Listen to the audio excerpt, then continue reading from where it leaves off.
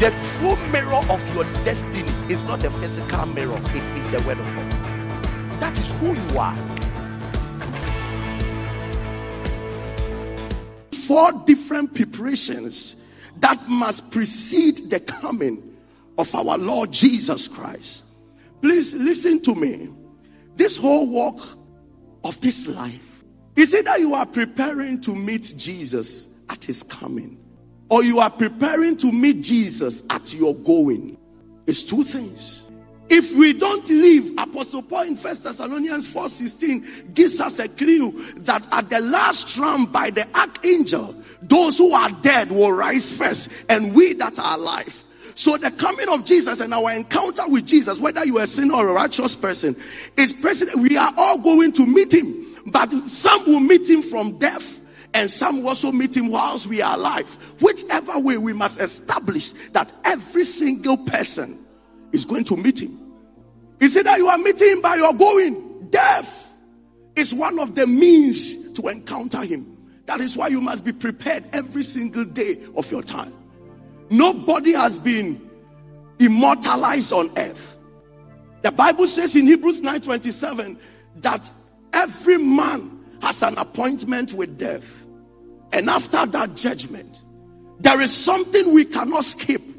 That is an appointment with death, as long as you remain in the realm of time. So I reason around a man like David, and I wonder, how will such a man receive such intelligence from heaven that he will say that the days of our years are but 70 years, and by reason of strength 80? Then he goes back to say that, Lord, he makes a prayer. Then he tells the Lord that, God, I beg you, teach us to number our days, that we may apply our heart unto wisdom. That means that when God delivers you into the realm of time, the next thing you need is the wisdom to manage time. Because time is a very good friend of death. The day death shows up, when your appointment comes, time will just open the door and say, carry him away. So David will just sit down and say, Lord, I need one thing from you. I beg you, teach me. Teach me. These Tuesdays that are delivered to us, and some of us don't know what to do with that Tuesday. One day, this Tuesday will open the door and say, death, carry him away. If we don't learn how to manage time, and one of the realities that we have to face as we think about our meeting with Jesus, number 1 is the reality that we don't own time. Time is going. Time is going. We celebrate our birthdays and we say that God has added 1 more year. No, there is an appointed time for you. It's only a subtraction. It's only a subtraction. You are moving. And there is a reduction. According to Job, he says that for the days of man are determined, and no one can take away or add up to it. And that is a reality we have to face, that we are dealing with time. And the host of heaven is seated. The Bible says we are surrounded with a host of witnesses with their evidences waiting. And they look at us with our nice dresses, saying we are worshiping the same God they worshipped. And they are waiting for the day that our time will be due, that heaven will have to receive us. Then there is another assurance of his coming. And according to 2 Peter, let's move to 2 Peter chapter 1, verse number 16.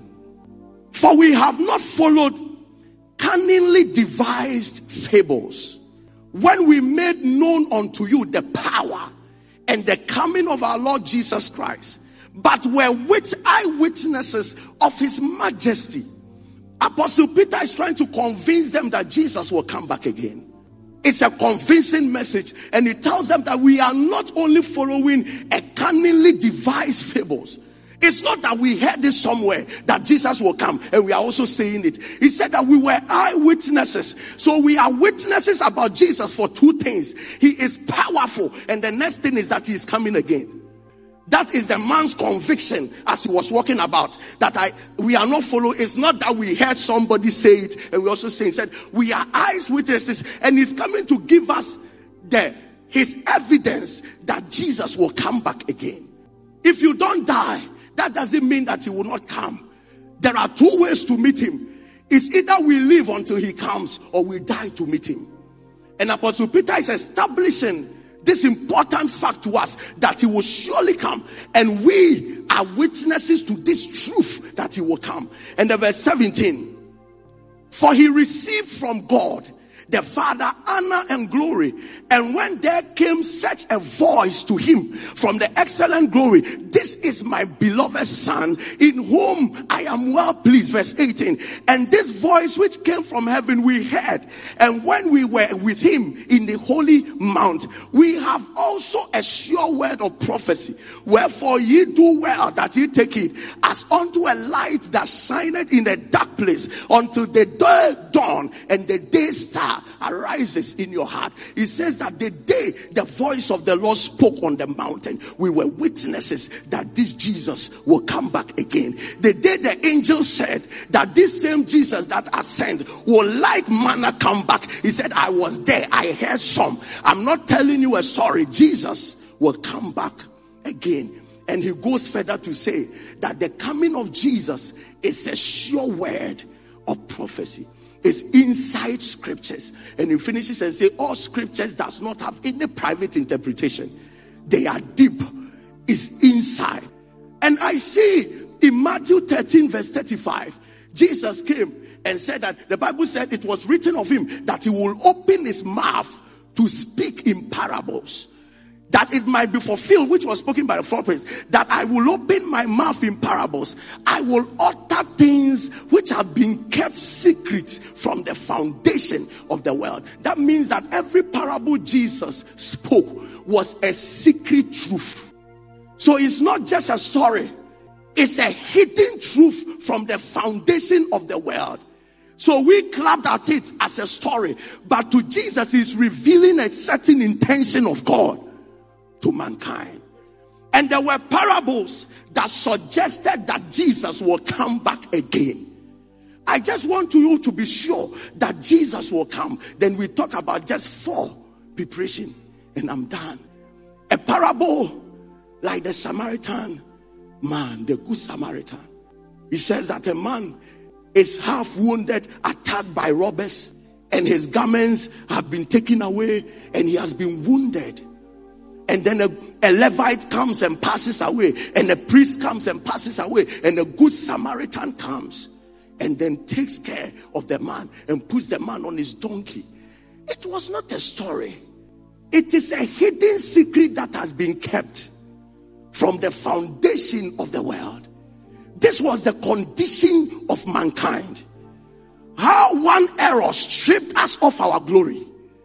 That is the garment. Stripped us of our glory. We were wounded. We were broken off. Sicknesses everywhere. Disasters everywhere. Pain everywhere. Shame everywhere. Failure everywhere. Defeat everywhere. We have been tattered. And then the priests and the Levites. Who are the priests and the Levites? These were the people, according to the law of Moses, that were selected to be in place of the people. But they had no love to deliver the people. So one must come who came to his own, but they didn't even see him as his own. So he looked like a Samaritan to them. His name is Jesus. The Bible said he took a man on his own donkey and carried the man to a hotel. What is the donkey? The Bible says that it is through Christ we have come to the Father. That donkey is the donkey of his grace that carries us from the kingdom of darkness even to the kingdom of light. And the Bible said that he brought him to the inn, and look at the 2 things that he gave to the man that was wounded. He gave him the oil and the wine. That is the Holy Spirit. Am I here with the church? So the Holy Spirit is not giving us just to fancy about and speak in tongues. You came to Jesus as a prostitute. He gives the Holy Spirit until the wound of prostitution disappears. You come as an armed robber. He gives the Holy Spirit until the thought of the wound of armed robbery disappears. I pray that may we begin to experience the full ministry of the Holy Spirit in the name of the Lord Jesus. And you see what? He gave him the oil and the wine. The good news is that the Bible said, and he paid for the inn. And he didn't just finish. The Bible said he gave 2 pence to the owner of the inn and said, take care of him. And even if you incur more costs, if I come back, I will settle it. That means that, listen, how did he pay? On the cross, he paid for our sins. And he didn't only pay for our sins, he paid for the only keeper of the inn to take care of us. That means that he has paid for our healing, paid for our success, paid for our favor. We are to be taken care of. What is that inn? The inn is the kingdom of God. And we are to be here to be taken care of until he comes back. And he said, when I come back and they have incurred more debt, I will pay. It is a sure word that Jesus will come back. He will come. He didn't just pay and go. He will come back. You can't read this and still think that you hear people talking, if he will come, even if he was bringing a truck, he would have come by now. And Apostle Peter catches the revelation and tells us that it's because he wants everybody to repent. He wants everybody inside that inn. That is why he is delaying. And the good news is that he's so determined to save us that even if we create more debt, he will come and pay.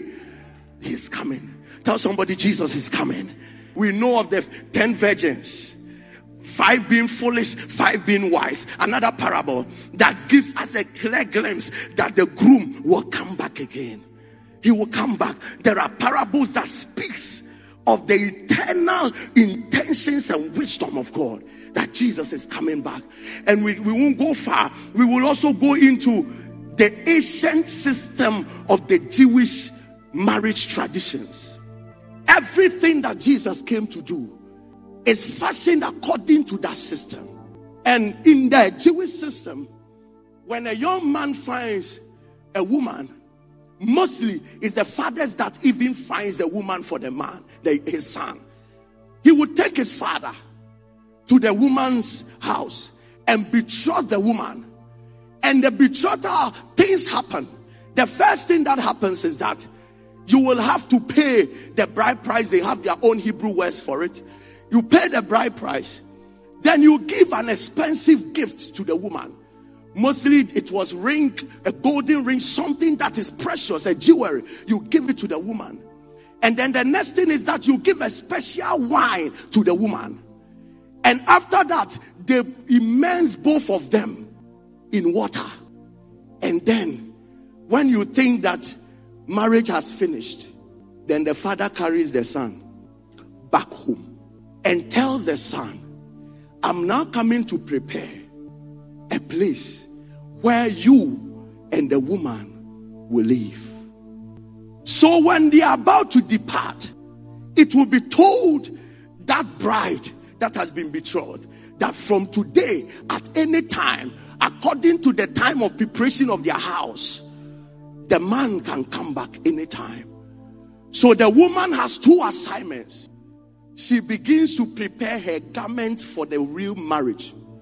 And the second thing, burns a lamp every night, should in case they will come at night.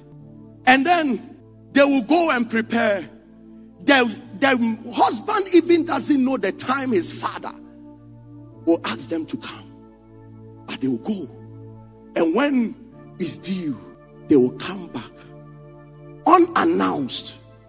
And the bride will be at home one day when her groom will be coming with his father and many other people sounding trumpets, and they will come. And that same night, the woman must put on her prepared garment and then follow him back. When Jesus was living, he paid our bride price with his blood. He gave us an expensive gift.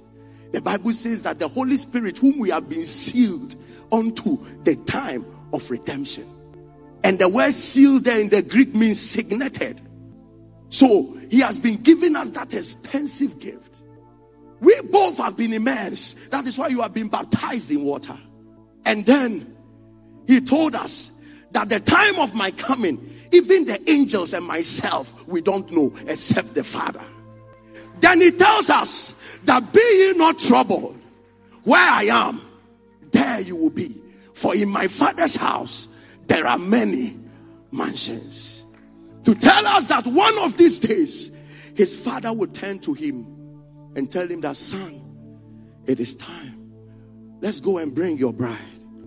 But the question here, I step into 4 preparations quickly and I'm done.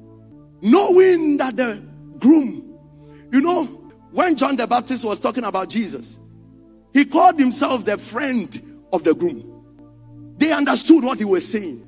Because in the Jewish system, their ancient traditional marriage, when the groom leaves, he's not allowed to visit the bride. He gets a friend of his. And that friend is the one that sends information and everything to the bride. So when Jesus was going, the Bible said to some he gave apostles, to some he gave pastors, to some he gave prophets, to some he gave evangelists. And the assignment is to make sure that they check up on the bride for the groom. That is the assignment. To keep on checking up on the bride. To make sure that the bride is fine. They take information. They take gifts from the groom and bring it to the bride. But unfortunately, sometimes to come, some of the friends of the groom would defile the brides. But the faithful friends of the groom were faithful to the end. They will send the right information. They will send the right gifts. They will keep on keeping the bride until the day that the father will come.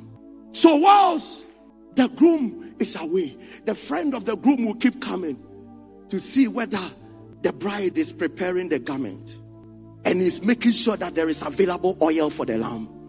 It was the work of the friend of the groom. Oh, what is the first preparation? The first preparation is the making of the garment. The making of the garment.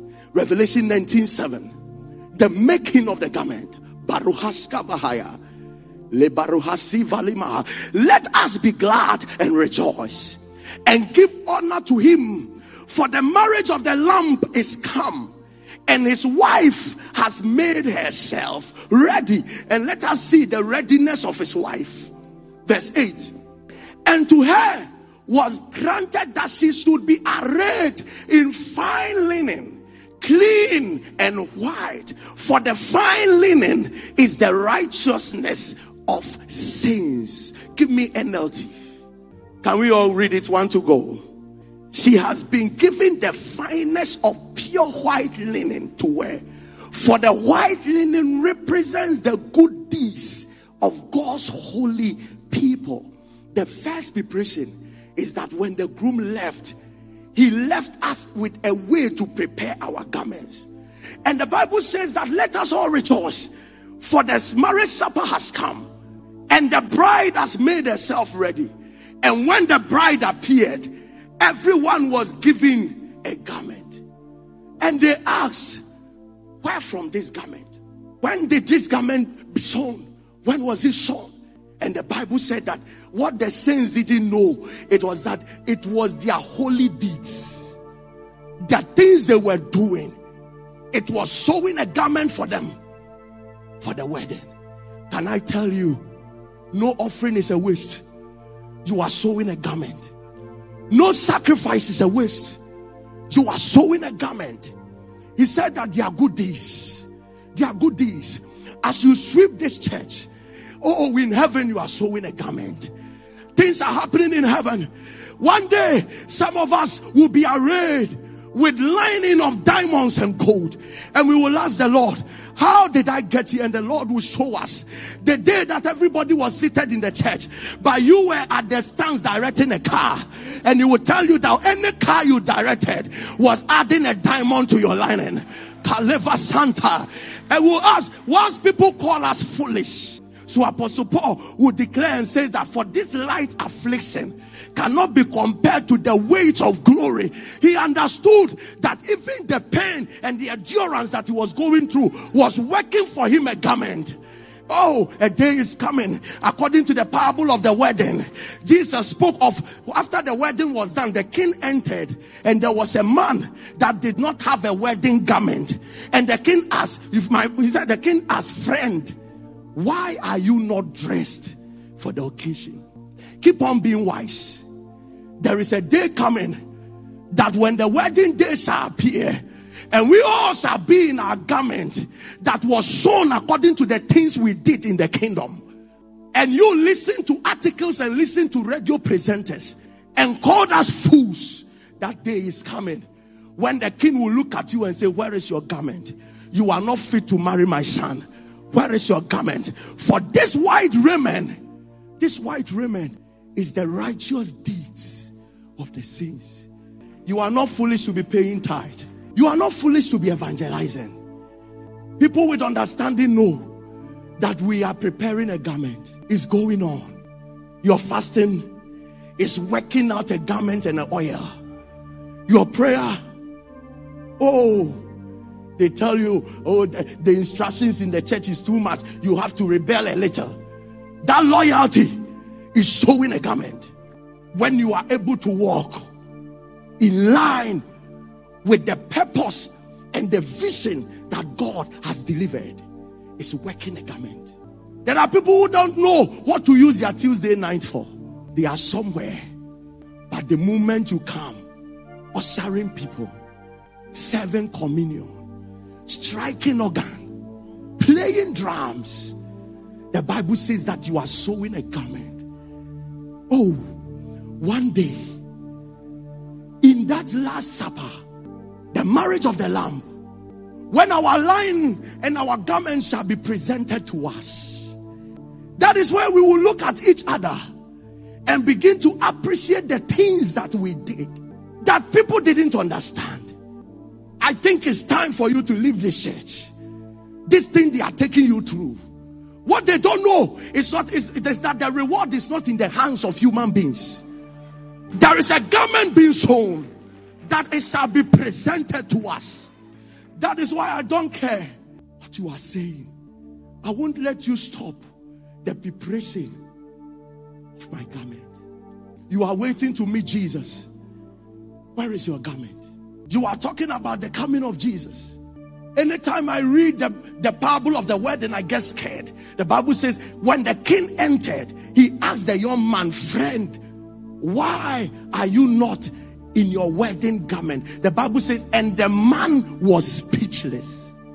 You can give reasons when we ask you questions on earth, but there is a day coming, the owner of the marriage will appear and ask you, where is your garment? And you will be loose of words. You will have no words to utter. In the presence of God, there is no word, no dictionary. You won't, no. All your reasons will disappear like a wind. In his presence, it is today that you give reasons with your status. I work with this. That this assignment should be for these people, not people of my caliber. Yes, you can give reasons to Papa. You can give reasons to your departmental head. But when the final king appears on the day of the marriage, and he asks you, why are you in this garment? Mahata said, and the Bible has already told us what will happen to some people. The Bible says, and the man was speechless. Because the last time I checked, status don't show up in heaven. Certificates don't show up there. One time I carried a dead body. That was my first time. I carried a dead body to 37. And I've just taken the corpse to them. I was returning. The man said, boss, wait. Removed the shorts of the person, removed his t-shirt and said, we don't need this here, carry it away. Not even his last clothes. So even if a mosque will not accept clothes, is it heaven? Heaven will not even accept this body. Heaven will not even accept this body. There is a garment that you must be arrayed with. And it's as simple as what you are doing now in the name of Jesus.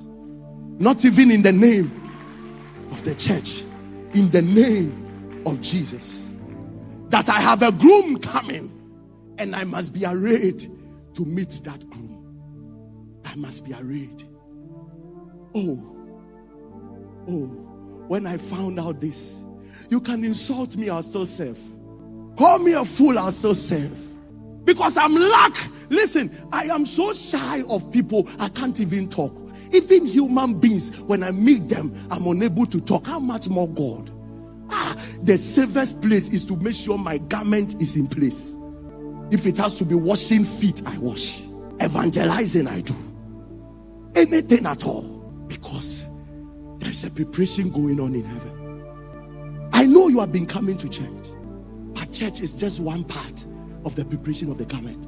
What else are you doing for the advancement of God's vision? What are you contributing? What are you adding up? How will your garment look like? I know that you wear the best suit here, but on that wedding day, listen, some of us can be so selfish that our fashion designers, we hide them so that nobody can get the designs we have. Thank God for your life. But the fashion designer in heaven, you cannot keep him to yourself. He is as fair as anybody can ever think. He looks at what you are doing and he's showing. He's making the garment. He's making. You can be as hypocrite as all you want until the day of the garments shall show up. Then we will know who truly worked for the kingdom. We will know.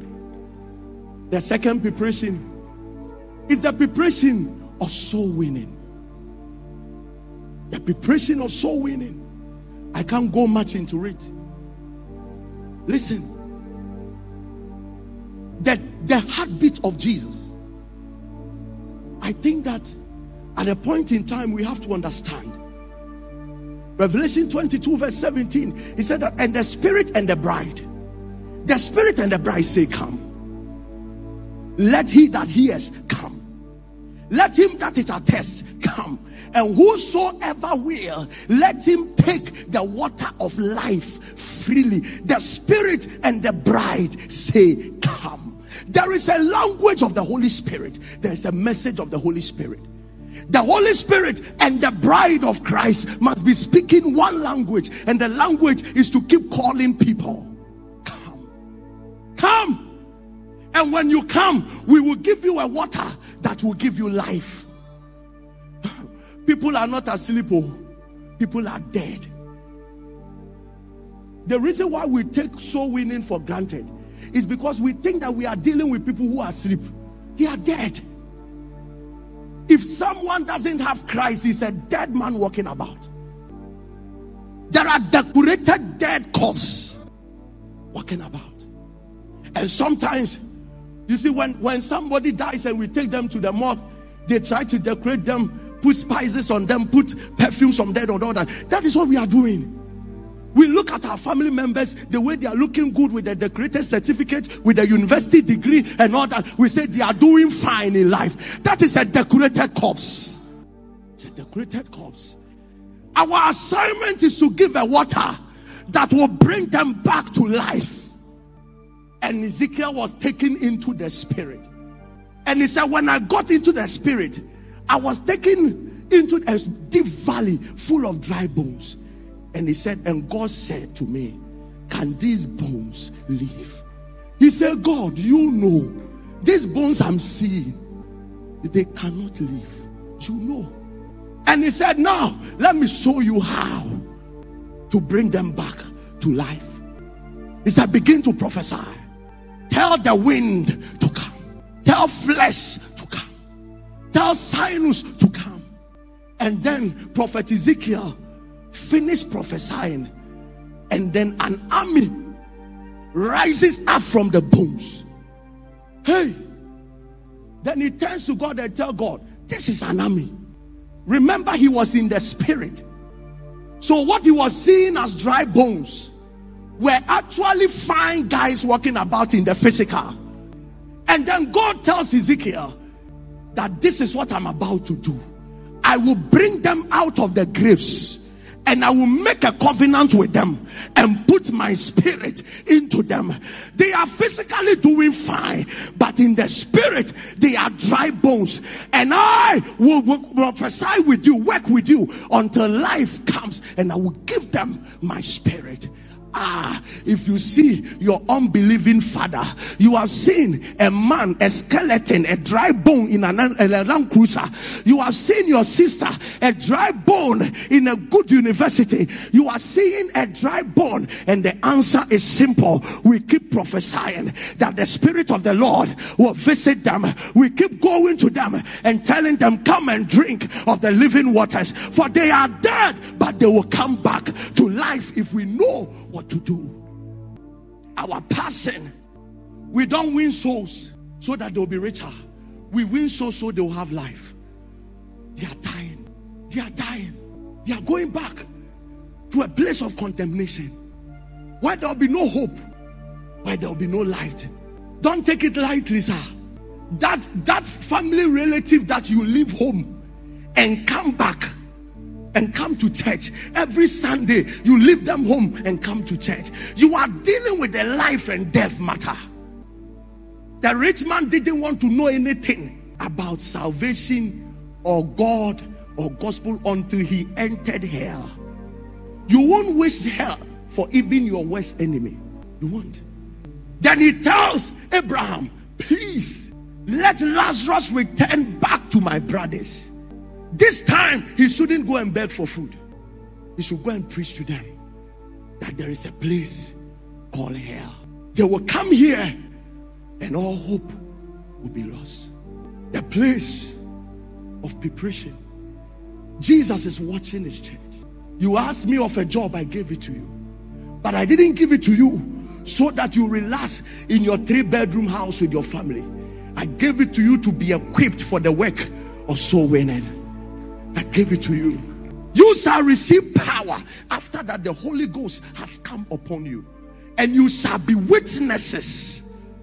The essence of the giving of the Holy Ghost is for some people to be proofs that we are the preachers of the resurrected Christ. This is why we are not anointed to only make fun of the gifts of the Spirit.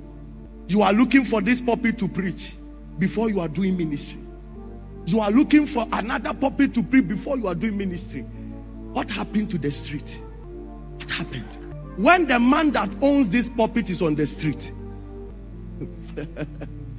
and we are playing with the life, the eternal life of souls. When Jesus said, go into the world, the Greek translation for the world there means cosmos. Cosmos. That means the cosmic system. Go there. Go there. And we all know the 7 mountains of the world. The family, the religion, the entertainment, the media, the art, the education. He said, enter with the gospel. But we come to church, receive the word, doors open, and we get into the offices and we forget that we are the doors for the gospel to enter. We are politicians who were very good Christians until they entered the office.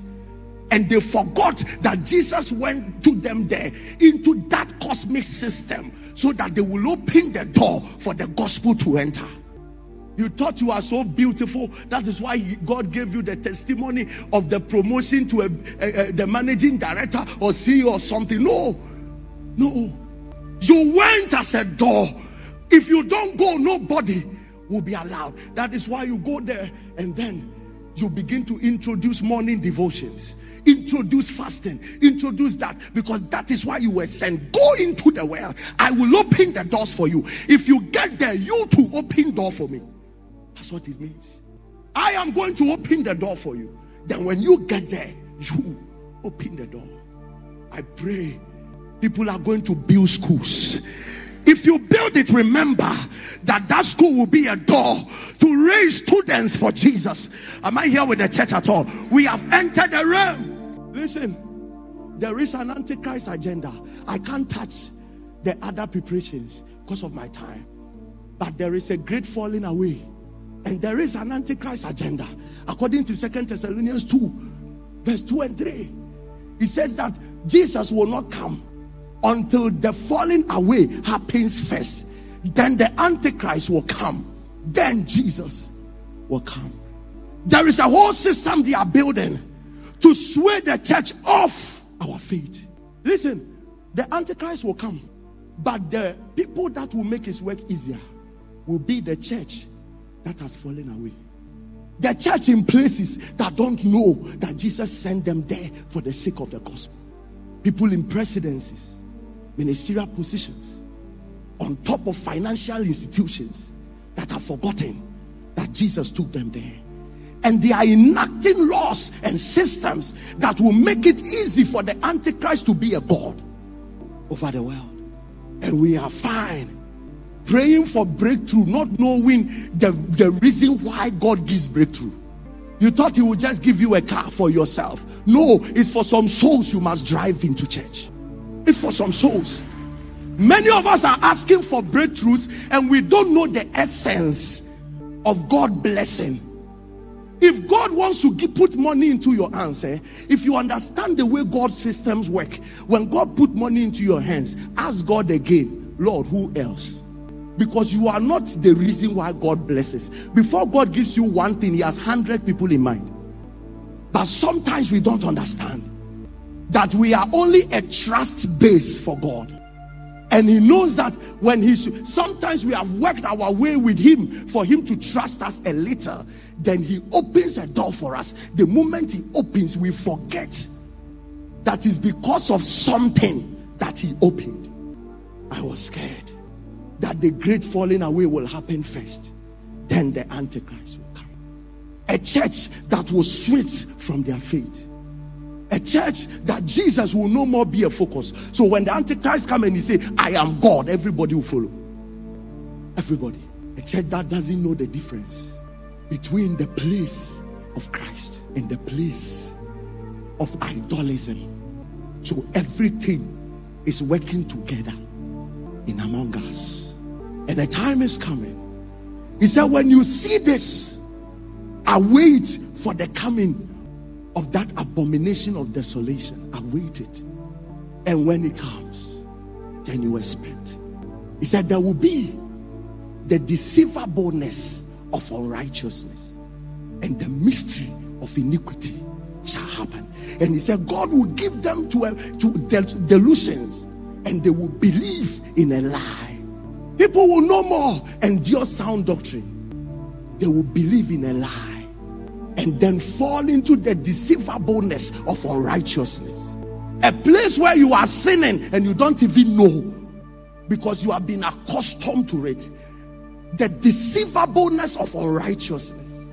They push you to a place. So Jesus drew the equation perfectly in Matthew 24 verse 10. There will be false prophets. Iniquity will abound and the love of many will wax cold. It will run. It's an equation. It will run. When we fall away from soundness of truth and sin becomes our friend and we are running with it and it begins to deceive, unrighteousness begins to deceive us and we are fine in sin, we should wait and know. In a generation and a time like this, that people don't fear to fornicate and still enter pulpit and sing. The deceivableness of unrighteousness. When those that buys the most expensive alcoholic drinks are the same people that pay tithe. When there is a need in church and they are sponsoring prostitutes, the deceivableness of unrighteousness, and it's coming. He said, when you see this, know that Jesus is coming. How I wish that a revival would have preceded the coming of Jesus. But I have tried to search through the New Testament and I've realized that no, it's not a revival that will precede. It's a falling away. It's a falling away. 2 Timothy 3 talks about it. Verse 1 downwards, it talks about the things that when we see, we should know. Let me read it and close. This know also that in the last days, perilous times shall come. For men shall be lovers of their own selves, covetous, boasters, proud, blasphemous, They go to another church. Because of that, they are not afraid to insult another pastor. Blasphemous, disobedient to parents, unthankful, unholy. This will precede the coming of the Antichrist, and then Jesus will appear. Without natural affection, homosexuality, truth breakers, false accusers, incontinent, fierce, despisers of those that are good. You try to do something to help the church, everybody begins to gossip about you. It's a sign of the great falling away. Traitors, heady, high-minded, lovers of pleasure more than lovers of God. They attend every party on time, but not church service. Lovers of pleasure. All kinds of movies are on their phones and laptops, but no message, no sermon. No sermon. You want us to shut up? A tongue-speaking Christian still with hip-hop and hip life on your phone, you don't want us to talk. Lovers of pleasure more than lovers of God. Let the church organize picnic, everybody will come. Let us organize 8 hours prayer. You will find 100th of the church. Lovers of pleasure more than lovers of God. We can't even endure 1 hour sermon. Having a form of godliness but denying the power thereof. So they will show everybody that we are Christian, but because of their falling away, there is no more glory upon their lives. The lovers pleasure. Church, Jesus will come back, and every sign, there is something that is coming.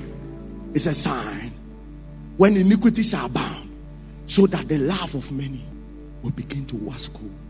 So cold that you have to entice them with something even before they come to church. So today is barbecue service, then they come. Some people hold pastors at ransom. If the church doesn't do this for me, I won't serve him. It is the sign of the end time.